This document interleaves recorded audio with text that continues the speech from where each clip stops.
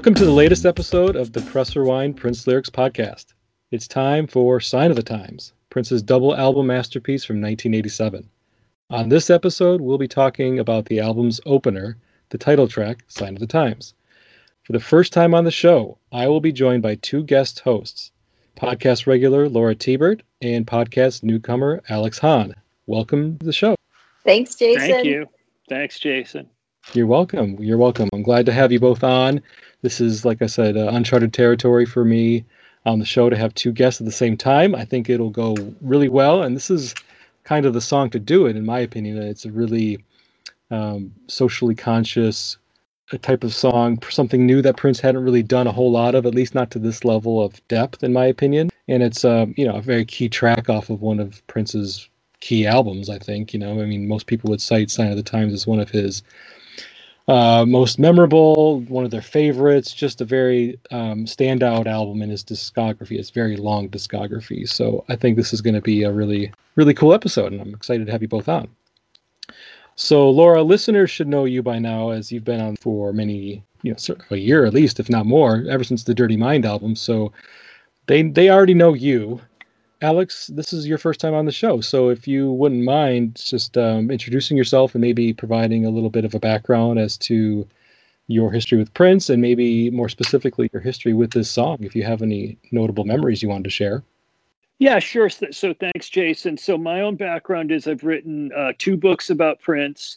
The most recent one was written with Laura, which was called The Rise of Prince, 1958 to 1988. It was a total collaboration between the two of us, which we sort of started. The impetus of it was after Prince, so untimely passed away.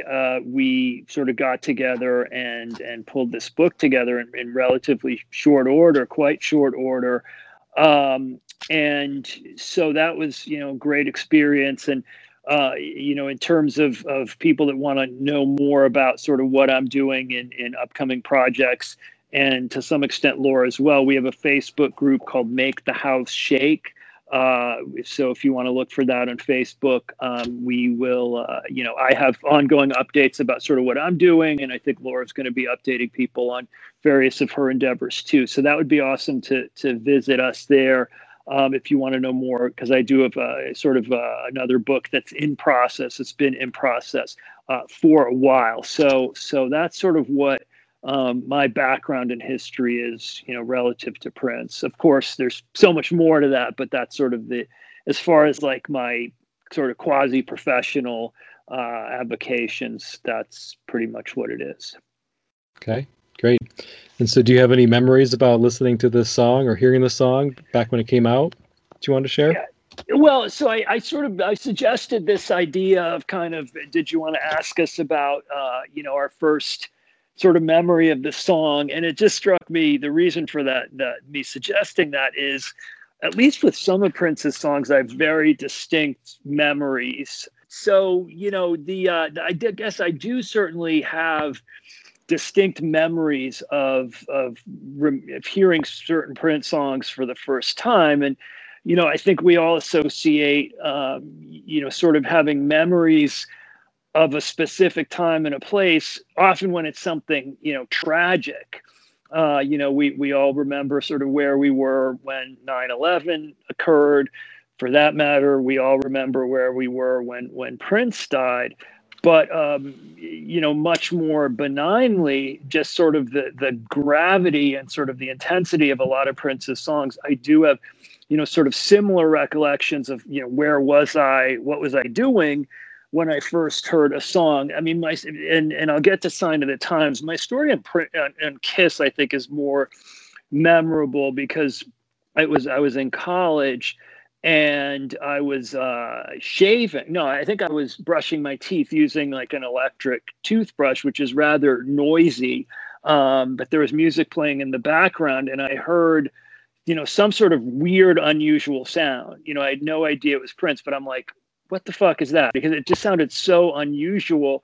And I came out and then could hear, that it was Prince and everything. But it was just like so shocking because the production of the song is so sort of unusual and really bracing and immediate that I sort of have that distinct memory. Sign of the Times, I also have a pretty clear memory of sort of hearing it in a car, you know, over like a very bad car radio. This would have been, you know, whenever it first came out. This was released in what, like 1987? 1987. So, you know, car radios were, at least mine were not, I mean, it wasn't my car. I don't even think I knew how to drive at that point. But it was, you know, sort of a poor fidelity car radio. And I was like, is this Prince, or is this sort of someone trying to sound like Prince? But then on listening more clearly, it was clear that it was Prince. And I was like, this sounds really, really unusual. And then, of course, listen to the song a few more times.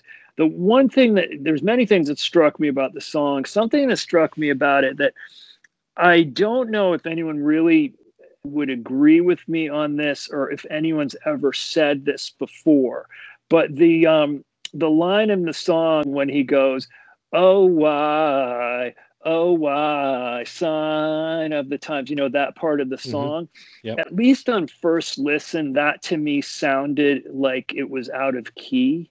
And to some extent it still does. I'm more inclined, you know, having, you know, heard the song so many more times, and also no one else having said this, to sort of think that it was intentional.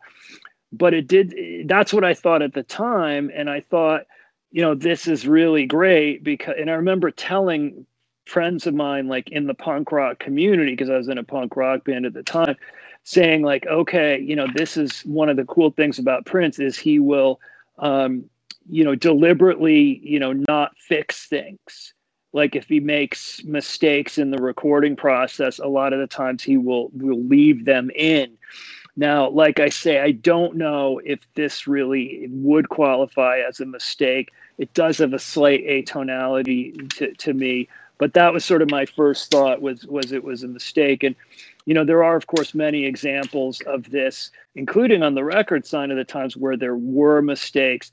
And by the way, and I'll shut up after this, probably the most notable example of this, and I don't know if many people have talked about this, but the song I Hate You, I don't know if anyone's listened to that for a long time, but if you listen to it, he starts the guitar solo in entirely the wrong key.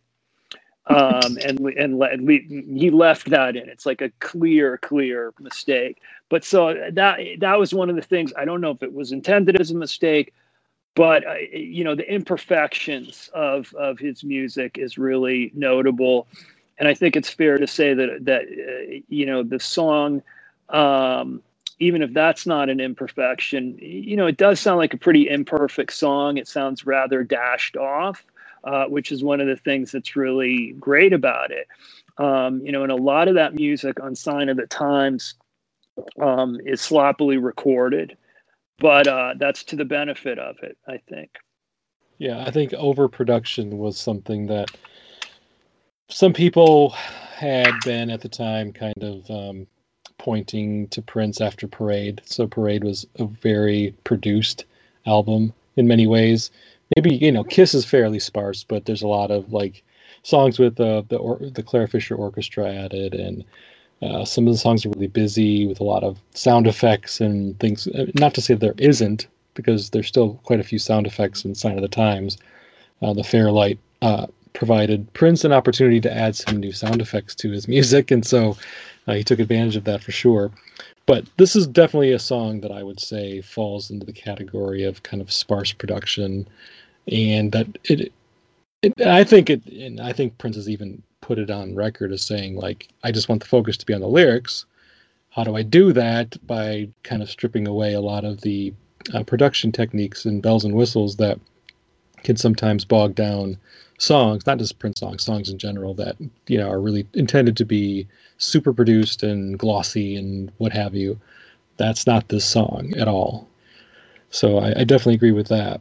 All right, so thank you for sharing that, Alex. Laura, really kind of the same question, if you don't mind answering it yourself. What kind of memories do you have pertaining to Sign of the Times if you want to share them. If not, you can always pass. But No, I'll leave this to share. you. I'll share. I mean, I don't have a specific memory, but I would gander a guess that I was likely in a bar dancing with an amaretto sour in my hand when I first heard this song, because I think I didn't hear so much Prince on the radio all the time. I was at that time I was, going to school in a very small town in rural Iowa, and I had come. Well, actually, Alex, this is something Jason and I have in common, is that we're from central Wisconsin, and I had come from, again, a very small rural town in central Wisconsin. So I'm pretty sure where I would have heard this was in a bar, in a club, dancing with friends. So that's where I would have heard Sign of the Times. But it is,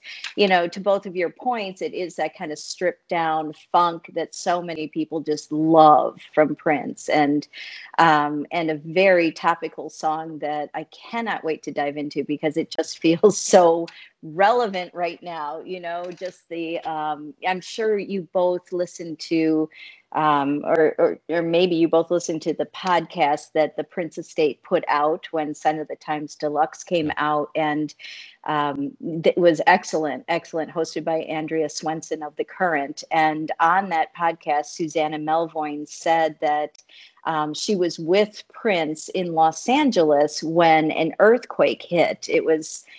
I think it was July 1986. And Yep. okay, I'm getting that story right. And he was so upset. I mean, it was such a disturbing, frightening experience. He was so upset that helped. That was kind of what spurred him to write Sign of the Times. And I think right now, we're sort of collectively in one of those moments, right, where it's just something bigger than all of us that's out of our control. This global pandemic that's so tragic just shakes you to your core. And then I think that there's another addition to the story where Susanna said Gilbert, his bodyguard, then brought in a newspaper, and there were headlines, AIDS, and the Challenger, all these things, and that was really what spurred the writing of Sign of the Times. So that's my memory. It's not as specific as Alex's, but I do like the thought of dancing in a club, drink in hand, to Sign of the Times.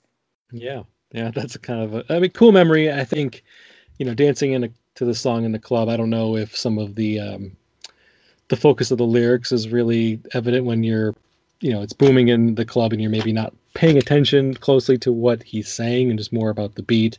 You probably picked up some stuff. It's hard to ignore and hard to miss. It's not like it's hidden. The social commentary is in your face, so it's impossible to miss if you're paying attention at all. But then again, in a club, sometimes you're not really paying attention to the to the lyrics of a song that you're listening to. So it may have been one of those songs where you heard it and maybe took a few listens to kind of really grasp what was being said. I know it did for me, speaking for myself. So my story isn't that interesting or exciting either. It was definitely a song I heard on the radio. I mean, I was going to get to this, but I'll just mention it now. I mean, it was a pretty big hit. On the pop charts, it went to number 3, went to number 1 on the R&B charts. So it had a lot of success in the United States, at least on the charts, despite its kind of heavy lyrical content and social commentary that was being used as the basis of the song's lyrics. And that's, I mean, there had been songs that had done that before. I mean, I think it's kind of like an 80s update. I've seen it likened to, of course, Marvin Gaye's What's Going On, or, something by Stevie Wonder, Living for the City.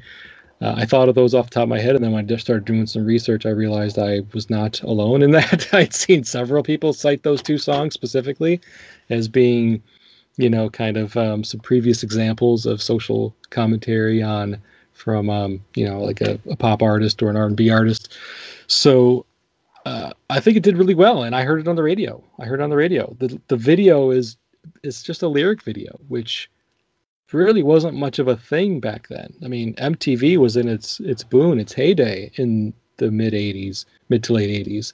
And so to put a video out there with very minimal production value, not putting Prince front and center, showing off his band or his dancers or whatever, that was kind of a risky move, I think. I mean, Prince's videos, in my opinion, take them or leave them in some cases. Some are very iconic and some are just like, oh, okay, I don't think you really spent a lot of time thinking about that. And one I think of off the top of my head is Paisley Park video. Interesting video, but I wouldn't say that it was anything that people were really clamoring for from Prince in 1985. And this is a very similar one. But again, with a lyric video, what are you focusing on? You're not being distracted by all the visual lights and interesting set designs and Prince himself. You're looking right at the lyrics. So hey, what do you want to know what the song's about? Let me show you. And I don't remember seeing it though. That's the thing. I don't really remember seeing the video. I remember seeing the video for You Got the Look a ton on MTV. That was all over the place. I heard Sign of Times on the radio. I never really remember seeing the video. So maybe it was one of those situations where MTV showed it a bit, but because it wasn't a popular video and it really didn't fit their programming designs, it probably didn't get the same amount of play as some more interesting videos like a Whitesnake video or something like that would have gotten at that time. So thank you both for sharing that. And yes, absolutely, Sunset Sound. That's where he recorded the song in 1986 in summer of '86. So I think, Laura, you kind of already started leading us down the path of talking about lyrics. So let's do it. In France, a skinny man died of a big disease with a little name. By chance, his girlfriend came across a needle and soon she did the same. At home, there were 17-year-old boys and their idea of fun is being in a gang called the Disciples, high on crack, toting a machine gun.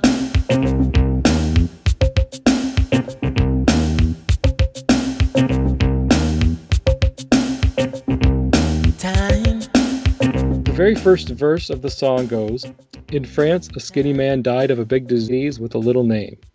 By chance, his girlfriend came across a needle, and soon she did the same.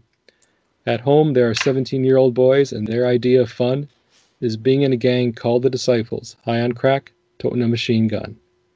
Then he repeats time. That's the first verse, and wow, I mean, I think that very first line, "In France, a skinny man died of a big disease with a little name," is a really powerful, impactful, memorable first line for a Prince song, for any song, for any artist. What do you guys think about like that line specifically, or this verse generally? Yeah, I mean, it's interesting looking at this song because Jason, you and I have talked about other songs that have lyrics that are kind of open to interpretation, or evocative, and we get to sort of, debate what does this mean. Whereas I feel like Sign of the Times it's just so specific and intentional, right? Every word. And I think that's how the song opens. And, with a reference to the AIDS crisis and the way that, the disease was tragically spreading, inadvertently. And, also the problems with gangs and the gangster disciples, I think was the gang he's referring to. So we just, we open, it's almost like the curtain opens on this like dystopian picture of, the state of the Union.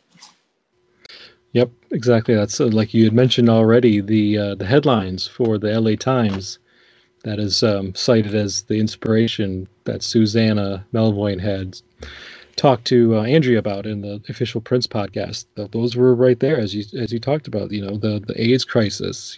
Trying to find funding for, trying to develop a cure or any kind of medicine that could help people who were dying. And I think it was really progressive and kind of cool that Prince mentions this, and he mentions girlfriend came across the needle and soon she did the same, because what that does is that doesn't paint HIV and AIDS as only a gay disease, only affecting the gay community.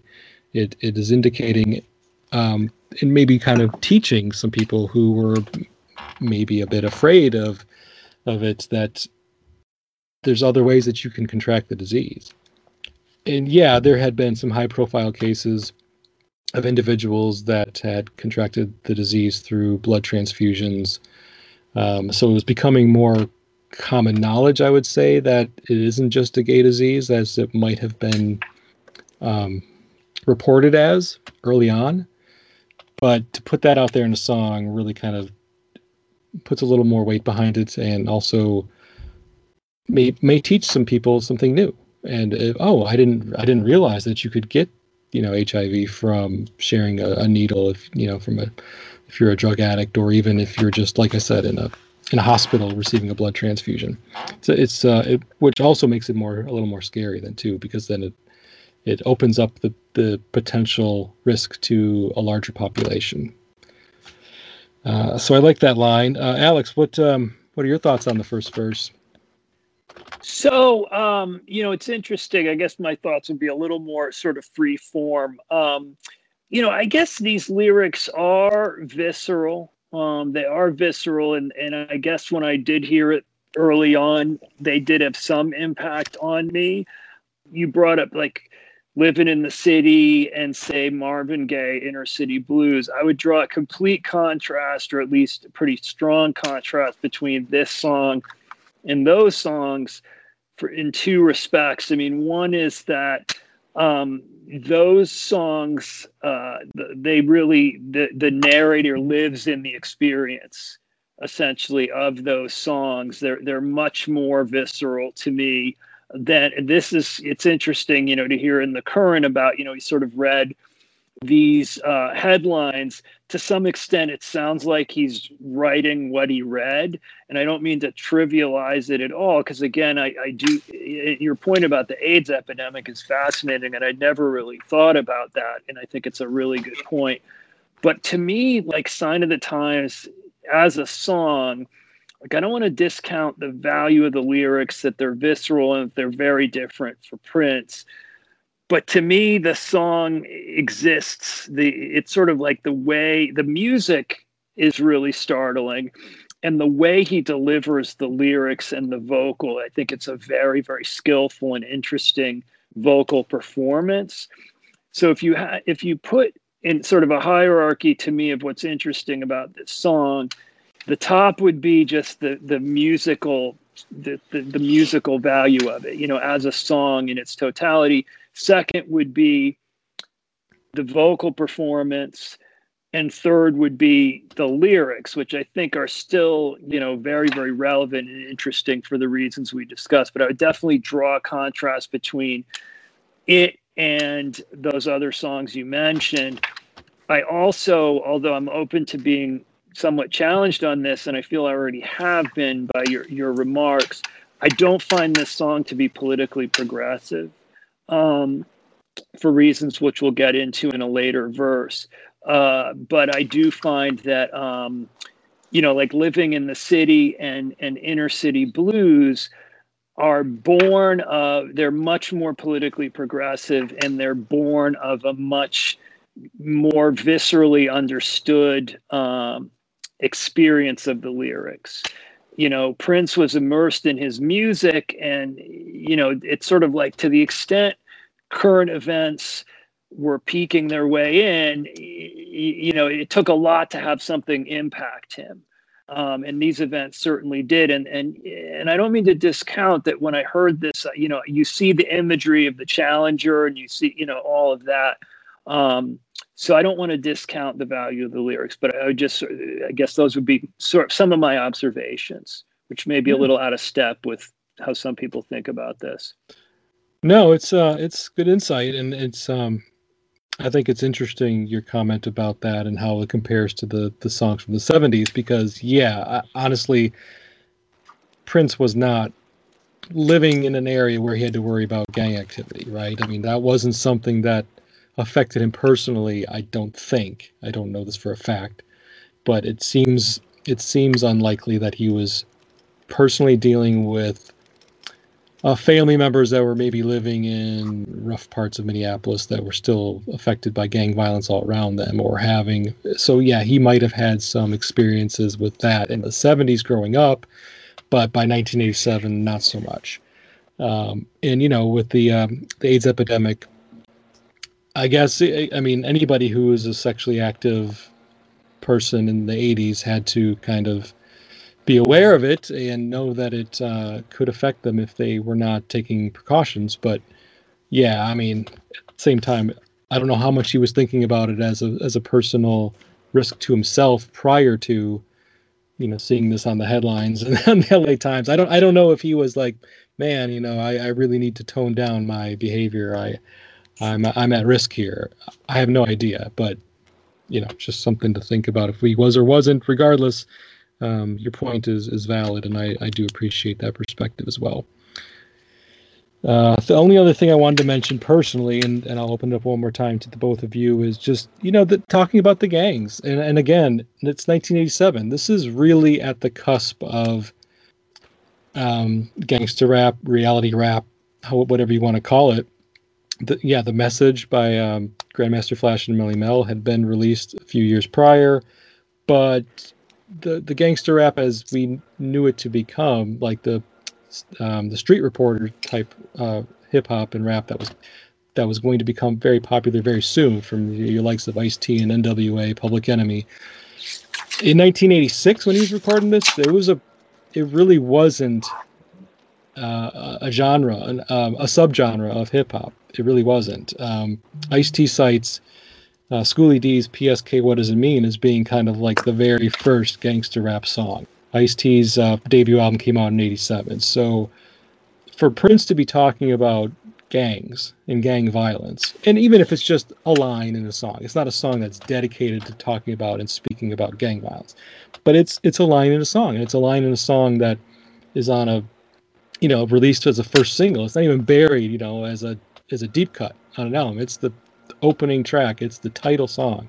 For him to throw a line like that in this song, I think was fairly progressive. I can't think of too many pop songs that were really doing something like this and speaking about things like this at the time. And once again, I am not the expert on all genres of every music, so I'm sure somebody can think of an example of where that was done previously that maybe more effectively even, but I'm failing to come up with some examples. I'm certainly open to anybody challenging me on that for sure. Yeah, I mean, so in terms of progressive, I don't mean that. I was more referring to sort of the nature of the political statement. I don't think is progressive, but in sort of the sort of liberal / conservative meaning of the term progressive, as far as it being sort of more forward thinking in terms of making reference to these types of topics, I don't disagree at all.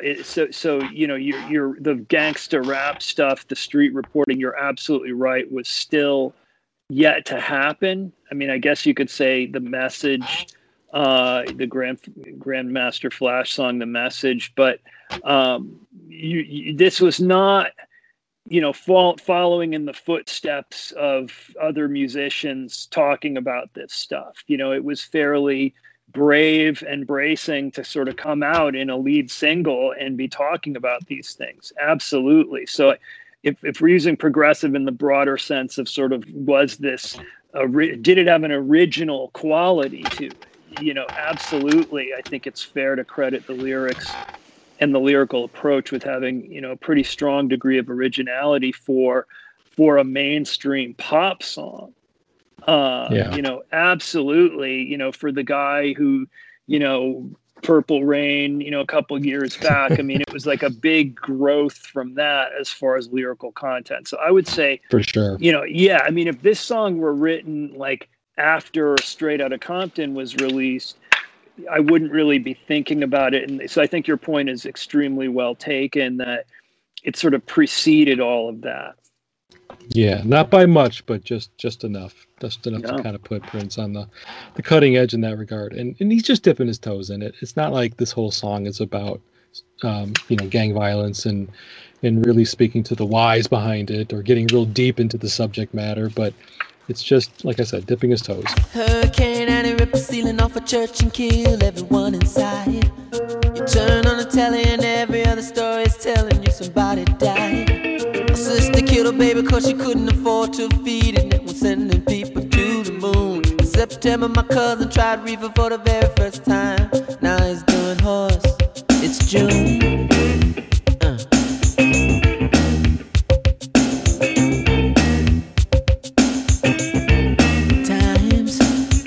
All right, the second verse then, because he goes right into the next verse. He doesn't have a chorus yet at this point. Hurricane Annie ripped the ceiling off a church and killed everyone inside.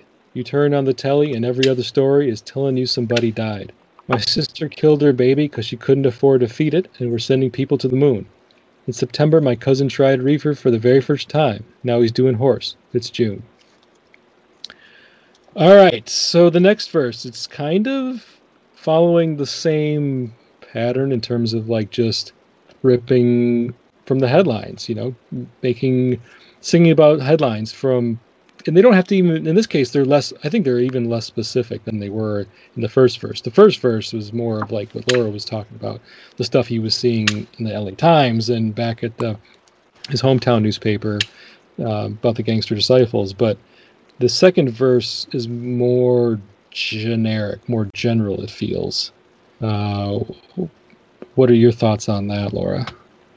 Well, I mean, I think you're right, Jason. This feels like just almost like the rhythm of the news cycle or something, right? Where it's just, okay, here's more and more and more coming at you, right? Just the unrelenting bad news. And and I think, I'm curious, Alex, if this verse contains the lines that made you feel that this is maybe not progressive thinking. I mean, that's what occurred to me, that line, sister killed her baby because she couldn't afford to feed it. Now we're sending people to the moon. Well, I mean, that's not really a forward thinking comment. It reminds me of something, my grandfather would have said or whatever. It's not like, whoa, my mind is blown. I would never. We hadn't sent anybody to the moon since 1972. I checked on that.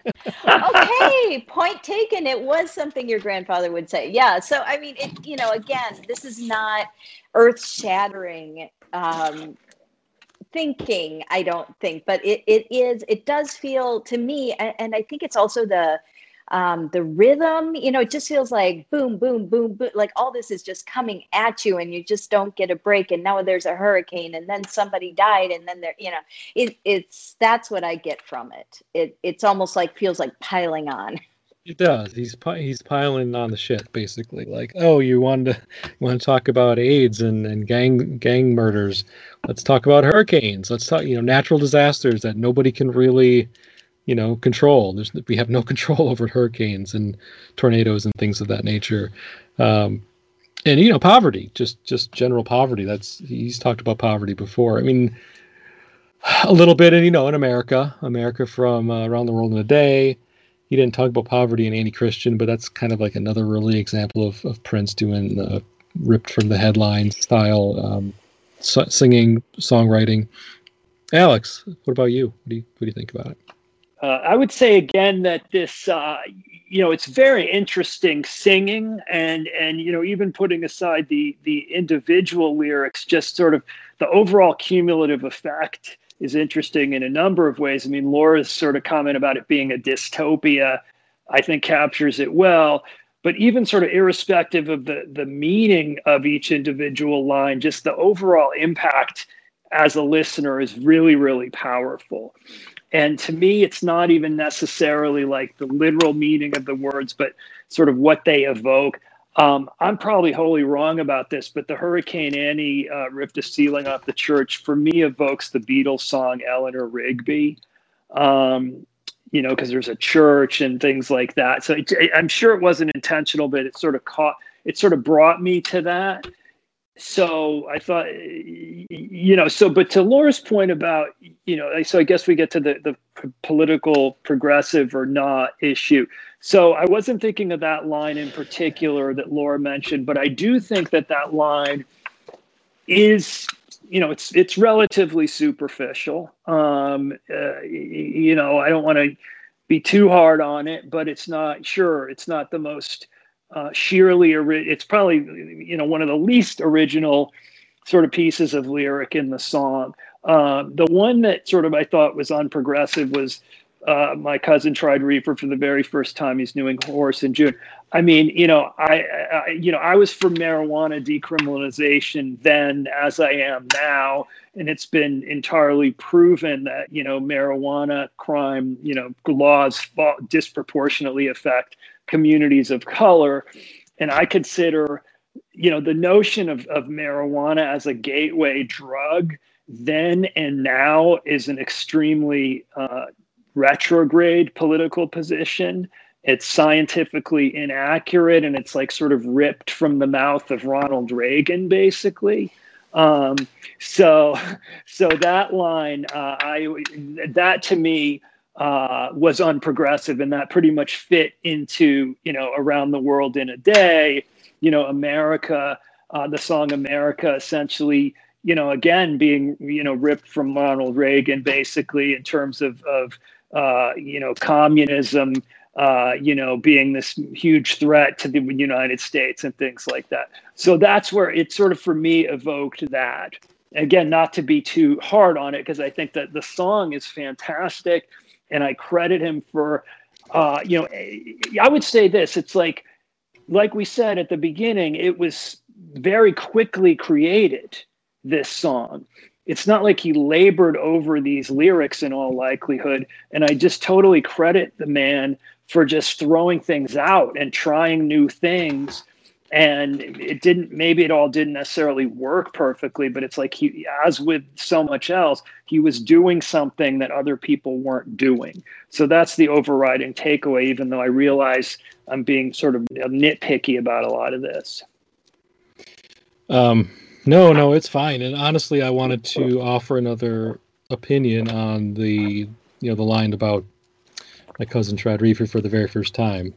So I'm with you in terms of decriminalization of marijuana. I also agree with you on that in general. So, and with that said, I think a lot of times, not maybe in 1987, because I really didn't have an opinion on it. I was much too young to have an opinion on casual versus illicit drug use, and knowing the intricacies of how it affects Black communities or what have you. But since I've become an adult, I listen to the song now, I think of it maybe a little different way, and it could be just because I want to think of it in a different way, because I don't want to believe that Prince was trying to connect the dots between casual drug use, marijuana use equals illicit drug use 9 months later. I never really wanted to believe that was what he was intending to say. Whether or not he was, that's not what I wanted to believe. So how I've always kind of interpreted that, and because he throws the months out there, I think the September to June is a really important piece of that, because I think one way you can interpret those lines is to think of how quickly a drug addiction can take hold, like an illicit drug addiction can take hold. And so somebody's just doing casual drugs, or just, whatever, partying, drinking, going out, having fun in September. But once you get a taste of, that drug, that, whether it's crack cocaine or if it's heroin or whatever it may be, it doesn't take long before that can really take hold of somebody and turn their life around in a negative way. And saying that it took less than a year, September to June, I think is a good way to think of it from that standpoint. If you're wanting an alternate take on those and that specific line, how quickly and how devastating it can be for somebody to become addicted to an illicit drug like that. Yeah, that's interesting. Does anybody have any thoughts on the Hurricane Annie?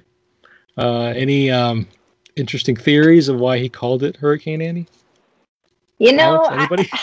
I don't. I got theories, but yeah. I mean, of course, there's anti-Christian, and that was, some say representing the Antichrist, and of course, ripping the ceiling off a church and killing everyone inside would follow along those lines. I don't know, but it also could have just flowed well.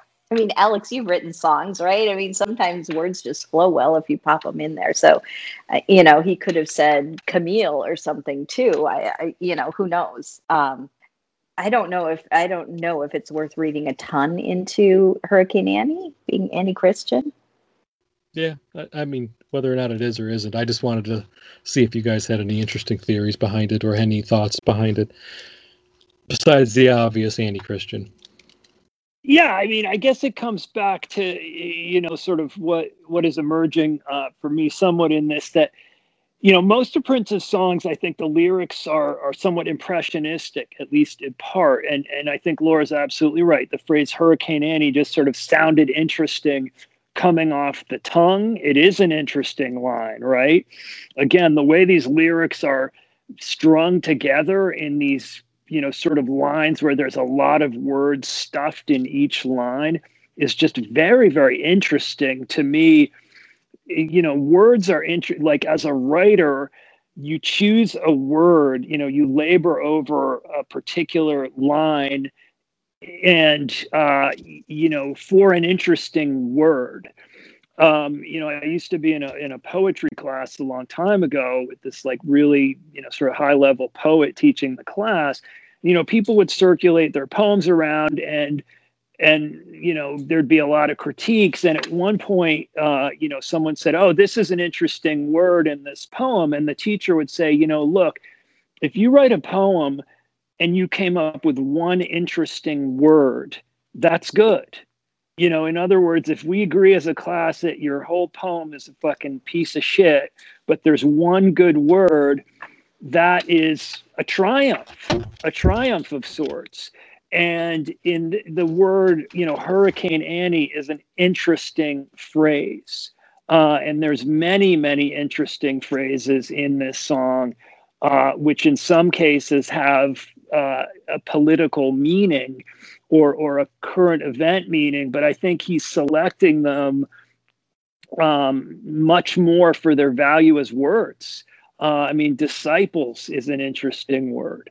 So I think, it's like there's plenty of articles about gang violence and, a strength of this song compared to something like Living in the City. Sure, it's not as politically trenchant, but it's like those songs are so literal. I mean, using the word disciples is sort of somewhat irrelevant to the topic, but it's an interesting word. It's an interesting sound. So it's like he's choosing the words for their sort of oral quality. And again, I think that's really, really commendable. And that's a hallmark of his whole career. But it's interesting that he does that in this song, even though many people are sort of saying, okay, what does this mean? What does that mean? He's making this big political statement. I mean, he did something valuable here by talking about these issues, but I don't think it's, I still think what's interesting to me is the artistic nature of it rather than sort of, the reportage aspect of it, not to discount that. Fair point. I would be remiss if I did not mention there is a song by Rudy Ray Moore. It's super raunchy. It's called Hurricane Annie Meets Dolomite. It's from the 70s. That's when Rudy Ray Moore was doing his uber raunchy music. And yeah, that's a song. So whether or not that's a callback to that, the two songs couldn't be any less alike in terms of content, tone, what have you. So it might just be a coincidence, but I had at least bring it up. Okay, let's move on then, because we finally reached the chorus. Sitting on when a rocket ship explodes and everybody still wants to fly. Some say man ain't happy unless man truly dies. Oh, why time.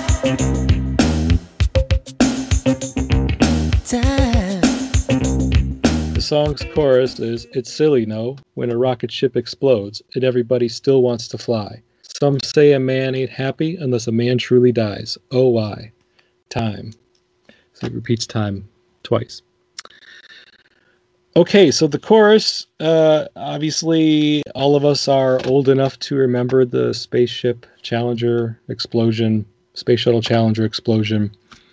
from January of 1986, which I feel like is a pretty straightforward reference in the when a rocket ship explodes. Recorded only less than 6 months later. It's still going to be on his mind and on the public consciousness mind.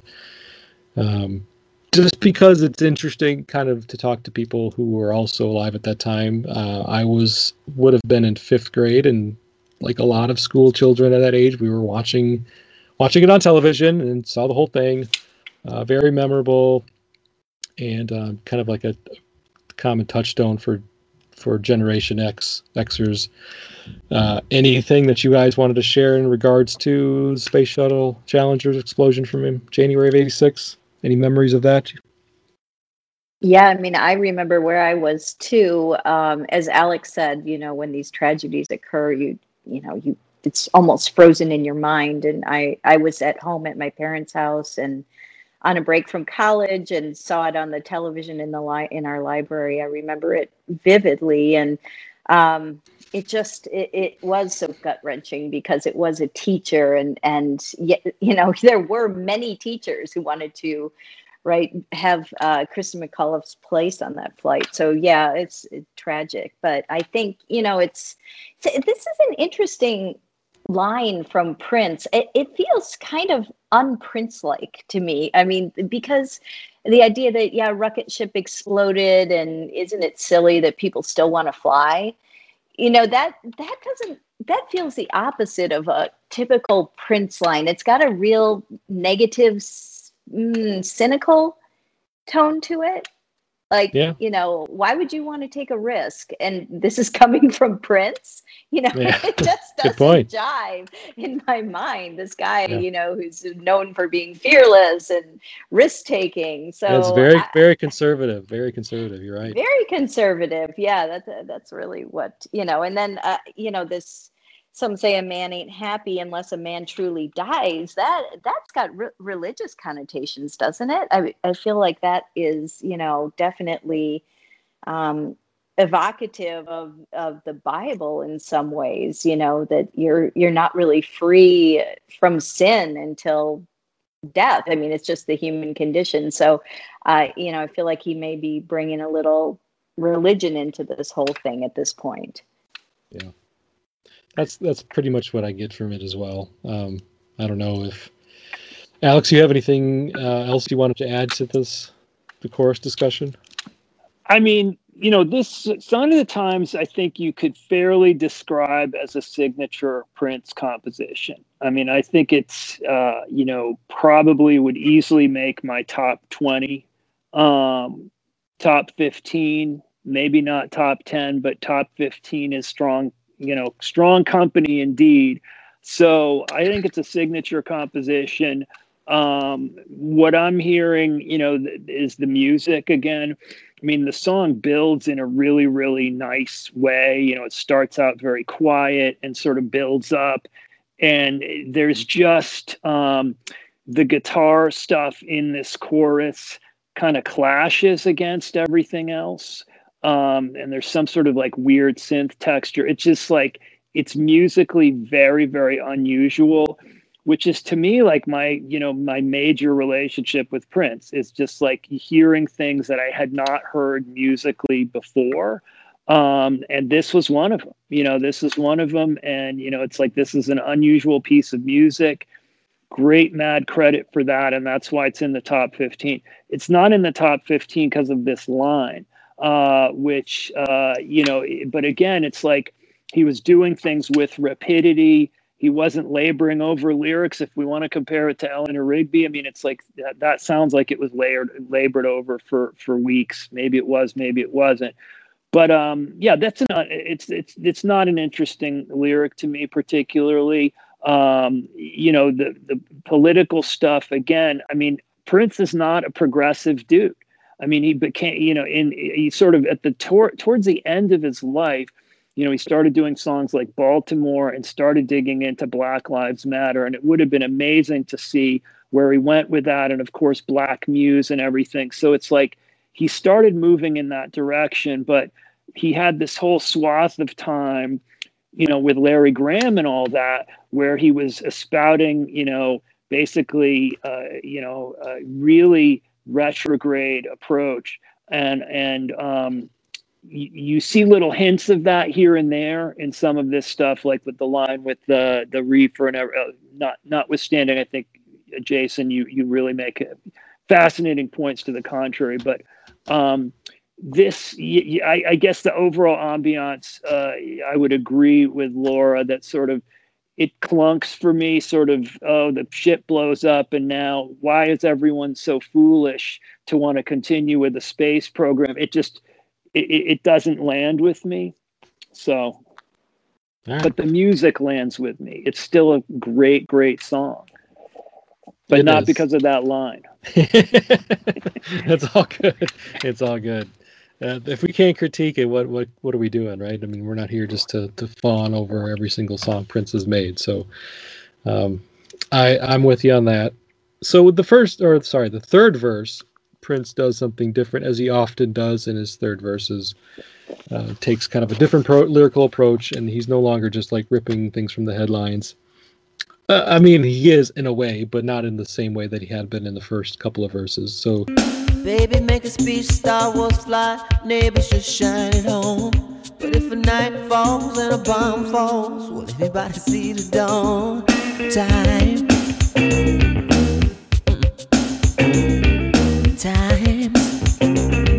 Then he goes into the next lines. Baby, make a speech, Star Wars fly, neighbors just shine it on. But if a night falls and a bomb falls, will anybody see the dawn? Time. And it seems like he's almost like... retreating back or hearkening back to some of his old Cold War fears that he was expressing on the Controversy album in 1999, talking about those here with Night Falls and a Bomb Falls, kind of going back to that whole fear of nuclear apocalypse, fear of nuclear war, fear of attack from foreign invaders. So I think it's just a little more of the same kind of similar stuff that he's spoken about before, just to keep going with the themes of everything's shitty right now. And here's some examples of things that are still shitty. We still are technically in Cold War with Russia in 1987. It's, starting to thaw out a little bit, but, it wasn't. And of course, the Star Wars missile defense program referenced there, Star Wars fly. I don't know what he's trying to say with Baby Make a Speech. I don't know if it's important or not, but, opening it up to either of you if you have any additional insights you had for this section of lines. Yeah, I mean, the one thing that did seem a little bit interesting to me was just the phrase will anybody see the dawn? And I started thinking, when was the earliest reference to that phrase? I mean, Prince, of course, goes on to say, welcome to the dawn. And, that becomes a real frequently used line, and I can't remember what the first time was when he referenced to see the dawn. Was that 1999 or? I remember specifically Purple Rain, May You Live to See the Dawn was in the liner notes. Okay. Yes. I don't know if that was the first though, but that was definitely the first time I remember seeing it. Right. Not in the lyrics, but yeah, in the liner notes. Exactly. Yeah. It was liner notes only at that point. So I don't know if it's the first reference to the dawn as a concept. In a Prince lyric. I honestly don't recall. Alex, anything from you? Yeah. Well, look, I mean, so this line, when the night falls, when a bomb falls, will anybody see the dawn? I mean, to me, that's beautiful lyrics. That is just incredibly interesting writing. Architecturally, just really well created. And it comes at sort of this really important point of the song. And the music sort of drops away, dan, dan, will anybody see the dawn? And there's basically nothing but his voice there, will anybody see the dawn? And it's just really like powerful, evocative line. And then the drums and everything kick back in. So it's just like really, really skillful songwriting. And, to me, that's probably the most evocative line in the song. When the night falls and a bomb falls, will anybody see the dawn? I mean, it just like really, really works well. So I think that's beautiful. And I guess not coincidentally, that's the least sort of topical part of it. And sort of like if someone heard those three lines or whatever, it doesn't sound all that topically limited to like 1980s developments. Certainly the reference to Star Wars is completely time limited.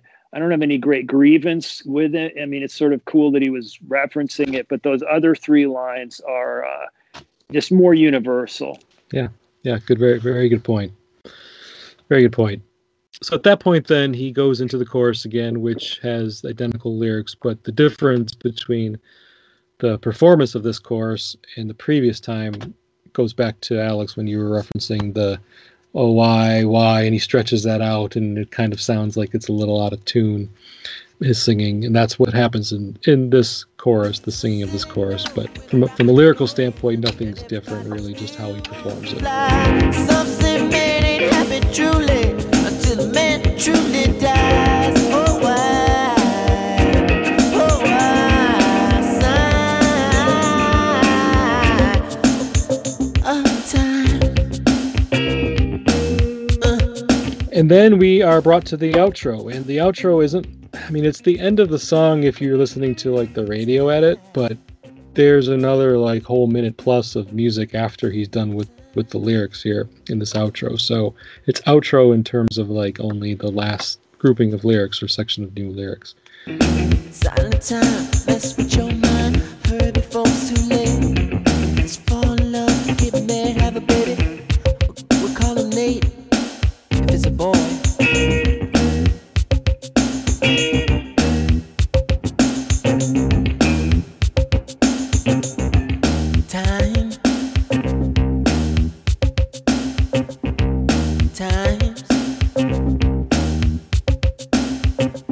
And they are, sign of the times, mess with your mind.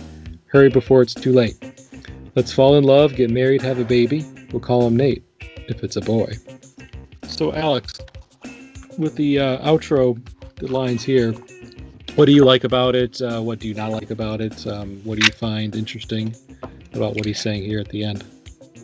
So it's very loopy and goofy, and it's very Prince. You know, it's like, who else would say this? It's sort of, it almost defies analysis. But you know, let's call him Nate if he's a boy. I mean, it's like, it's so opaque and sort of funny and inscrutable, and in that sense, it's very, very Prince. And that makes it great. And, you know, from there we go into the instrumental outro, you know, in the longer version where the guitar work there is on par with anything he's done. You know, the sort of little licks he does and the sort of percussive stuff. And it's like simple, you know, in the sense that the licks are not hard for a lay person to play, but they're very, just very deeply felt in their execution. So to me, it's like, I know we're mainly talking about the lyrics, but the stuff you get to shortly after the lyrics end is like absolutely indelible as far as, you know, like music of our time. You know, the whole song is, but those passages for me with the guitar stuff are just, you know, where much of the legacy I would hang for this song. Thank you. Good point. Laura, any comments from you? You know, there is so much in this outro that I love. I love that, you know, during the song, he's singing time over and over again, right? And then all of a sudden you get to this outro where it's like this rush of, you know, okay, hurry before it's too late. And you have this kind of pressing feeling during the song, and finally it kind of comes to fruition. And, you know, unlike, let's say, 1999, right, where Prince is advocating for, you know, okay, we're facing the end of the world, let's have this, you know, hedonistic reaction to it, right? We're going to party, but here it's so unexpected that in the face of, you know, Star Wars and, you know, what if a bomb falls? Will anyone see the dawn? Instead, now he wants to get married and have a baby. And that, to me, it was so unexpected from Prince, right? And then we'll call him Nate if it's a boy. All right, that was, like Alex said, that's just classic Prince. So I love the outro. That's actually my favorite part of the song. So it just takes such an interesting turn for me. Yeah, I think anybody singing along with the song and enjoys it is going to at least say, if it's a boy, you know, or call him Nate if it's, you know, the dramatic pause, if it's a boy. Everybody does that. I mean, how can you not? It's impossible to not to kind of join him with that statement because it's so quirky and very Prince-like in that way. I like the fact that he talks about not much time, and it's not necessarily because I think it's like a really I mean, it's interesting, but it's not new. It's not something he hasn't done before. He and I remember distinctly at the end of the B-side God, he's talking about hurry, there isn't much time. Dance the dance electric, there isn't much time. So he's been commenting that we don't have much time for quite some time. I mean, he's talking about how little time we have in 1999 and at the end of God, like as I mentioned, and I'm sure countless examples that I just don't have at the tip of my tongue right now. And so he's doing the same thing here. We don't have much time. So I'm assuming he's saying we don't have much time. Let's hurry up, get married, have a baby, and raise our family while the earth is still here, while, society hasn't completely broken down to the point where it's unsafe to raise children or have a family anymore. I mean, I don't know, but that's kind of the imagery one gets when you're hearing him say, hurry, there's not much time, after singing all about this stuff that's going on in the world. You wonder, like, if he's thinking like the AIDS epidemic is going to be the end of humanity. Is it going to be so? Because I think there's still a lot. There, 1987, there's a lot of question marks. How do you get it? Can you get it from just touching surfaces, in bathrooms and whatnot? And if it's that easy to get and it can kill you, then what's going to happen to us? Are we going to be able to, live through this? And now living through another pandemic, I'm sure there were a lot of fears, similar fears to that at the very beginning of this pandemic. Do we have much time? I don't know. There's still a lot of question marks, and he was expressing that, I think, in these lines. And also just making it really about, bringing it back home personally. Like, all of these lyrics up to this point have been a little bit impersonal. He's like reading headlines. Just, this is what's going on, people. Here's the mirror that I'm holding up to society. But this outro, he's making it very personal by talking about raising a family and getting married and having a kid in the wake of everything that's going on, and in spite of everything that's going on. That is just it's just interesting to me. It's interesting that he would take that approach as opposed to just curling up in a ball and saying I give up, which is not what he's saying here.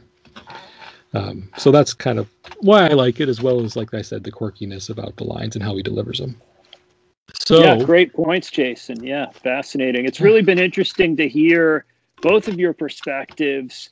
I feel like, Laura and I, as people who wrote a book together, one of the reasons it worked so well is we think like extremely similarly, not without differences that sort of complemented one another. But I feel so I'm not surprised that there's not like this great divergence in things we've said, but I feel like you, Jason, have brought perspectives that I really would not have thought of at all, because you're sort of like, to some extent, like disagreeing with things I've said, not in some sort of impolite way, but just in a way that's like made it much more interesting.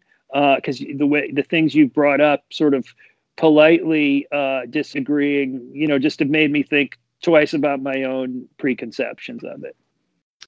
Well, yeah, I mean, that's kind of what it's all about. And that's really why I have guests on my show. I could just do this by myself and offer takes. And I've done it before for songs that I really didn't think had, a lot of depth to them, and it really coming up with alternate takes for a love song maybe isn't super interesting, but, or, like a very simple song. But a song like Sign of the Times, I feel like you need to have differing opinions out there, because one person's take could be completely different from somebody else's, and to put that out there. And I'm just a dude, I'm just a Prince fan, just putting out a podcast. So I like the fact that we've been able to have this discussion and offer different takes, because I've certainly been opened up to new ways of thinking about the song too. It doesn't mean I'm going to change my way of thinking, but I do appreciate what the both of you have had to offer in discussing the song with me. So thank you so much for that, and hopefully people will get something out of it as well. Well, I doubt that. Thank you. But well, that's always the hope, Alex. That's always the hope. Let's not get out of myself. Song. It really is. Song. Musically fascinating, in spite of its kind of sparse production. still musically fascinating, musically interesting in a way that you wouldn't expect a Prince song necessarily to be, at least not 1987 Prince. So any final thoughts from either of you before we close this out? The title of the song is great. Sign of the Times is a very interesting phrase. It's a widely used phrase, but it fits really well. It's an interesting phrase. There's a pretty well-known Petula Clark song called "Sign of the Times." I don't know if you knew about that, but it's it's a cool title. It's a very cool title for a song and an album. So I think it was a great idea to call the album "Sign of the Times" as well, even though that wasn't really his first choice. We wanted to have Crystal Ball, but it's a cool title. Yeah. Yep. Yeah, definitely a cool title. And, Erica Thompson, the writer from Columbus, Ohio, who's writing a book about Prince's spiritual journey, had unearthed on her blog, I think it was last year, the fact that the Seventh-day Adventists magazine that had been published since, I don't know, the 1870s is called Sign of the Time, I think, just not Times. So, we can never say for sure that something influenced Prince or didn't, but he was raised as a Seventh-day Adventist. And, right. It's very possible that this magazine, was something he saw at church, or that, his parents maybe, took the subscription and got it at home. And, as you said, Alex, it's just a great title. It's very interesting that, it wasn't written as a title track per se, but it became the title track in all the different permutations that it took to get to the Sign of the Times album that we know now. But, it works, and it's a great title. And it's, again, it's not, maybe some of Prince's most, deep lyrics, or I think it's all pretty much just face value kind of lyrics. But Alex has done a great job of sort of bringing in the musical side of it as well, because I think there's a lot to appreciate there. And I'll always love, we'll call him Nate if it's a boy. Yep, agreed. Well, okay. I think then we'll close it out here. I wanted to thank you again, both of you, for joining me. Alex, as a first-time guest, thank you so much. Laura, for suggesting that Alex join us. That was amazing. I appreciate that, and I always appreciate you being on my show, as always. Maybe I'll give you both a chance to, again, speak to what you're up to, or maybe if just from a social media standpoint, and we can edit some of this out if you don't have anything. Laura, I know you've got a Facebook page, and Alex, didn't you say you did as well, that you want to maybe reiterate at this point? Yeah, sure. So the group is called Make the House Shake in Facebook. So if you want to search that, it should have some updates on stuff that I'm doing, including an upcoming book project. Great. Got it. Thank you. Laura? Yeah, you can follow me at lauratbert.com. Please come on over and put your email in and get on my newsletter list. We are launching a class on June 7th. We start an online course in how to live like Prince, and it's called What Would Prince Do? And if you sign up for the newsletter, you get a freebie that asks, what are Prince's top 3 habits and which one will change your life. So, and you'll also get a coupon for a discount to the course. So we start June 7th, and we're going to be living like Prince this summer. Sweet. Awesome. Thank you. Thank you so much for sharing.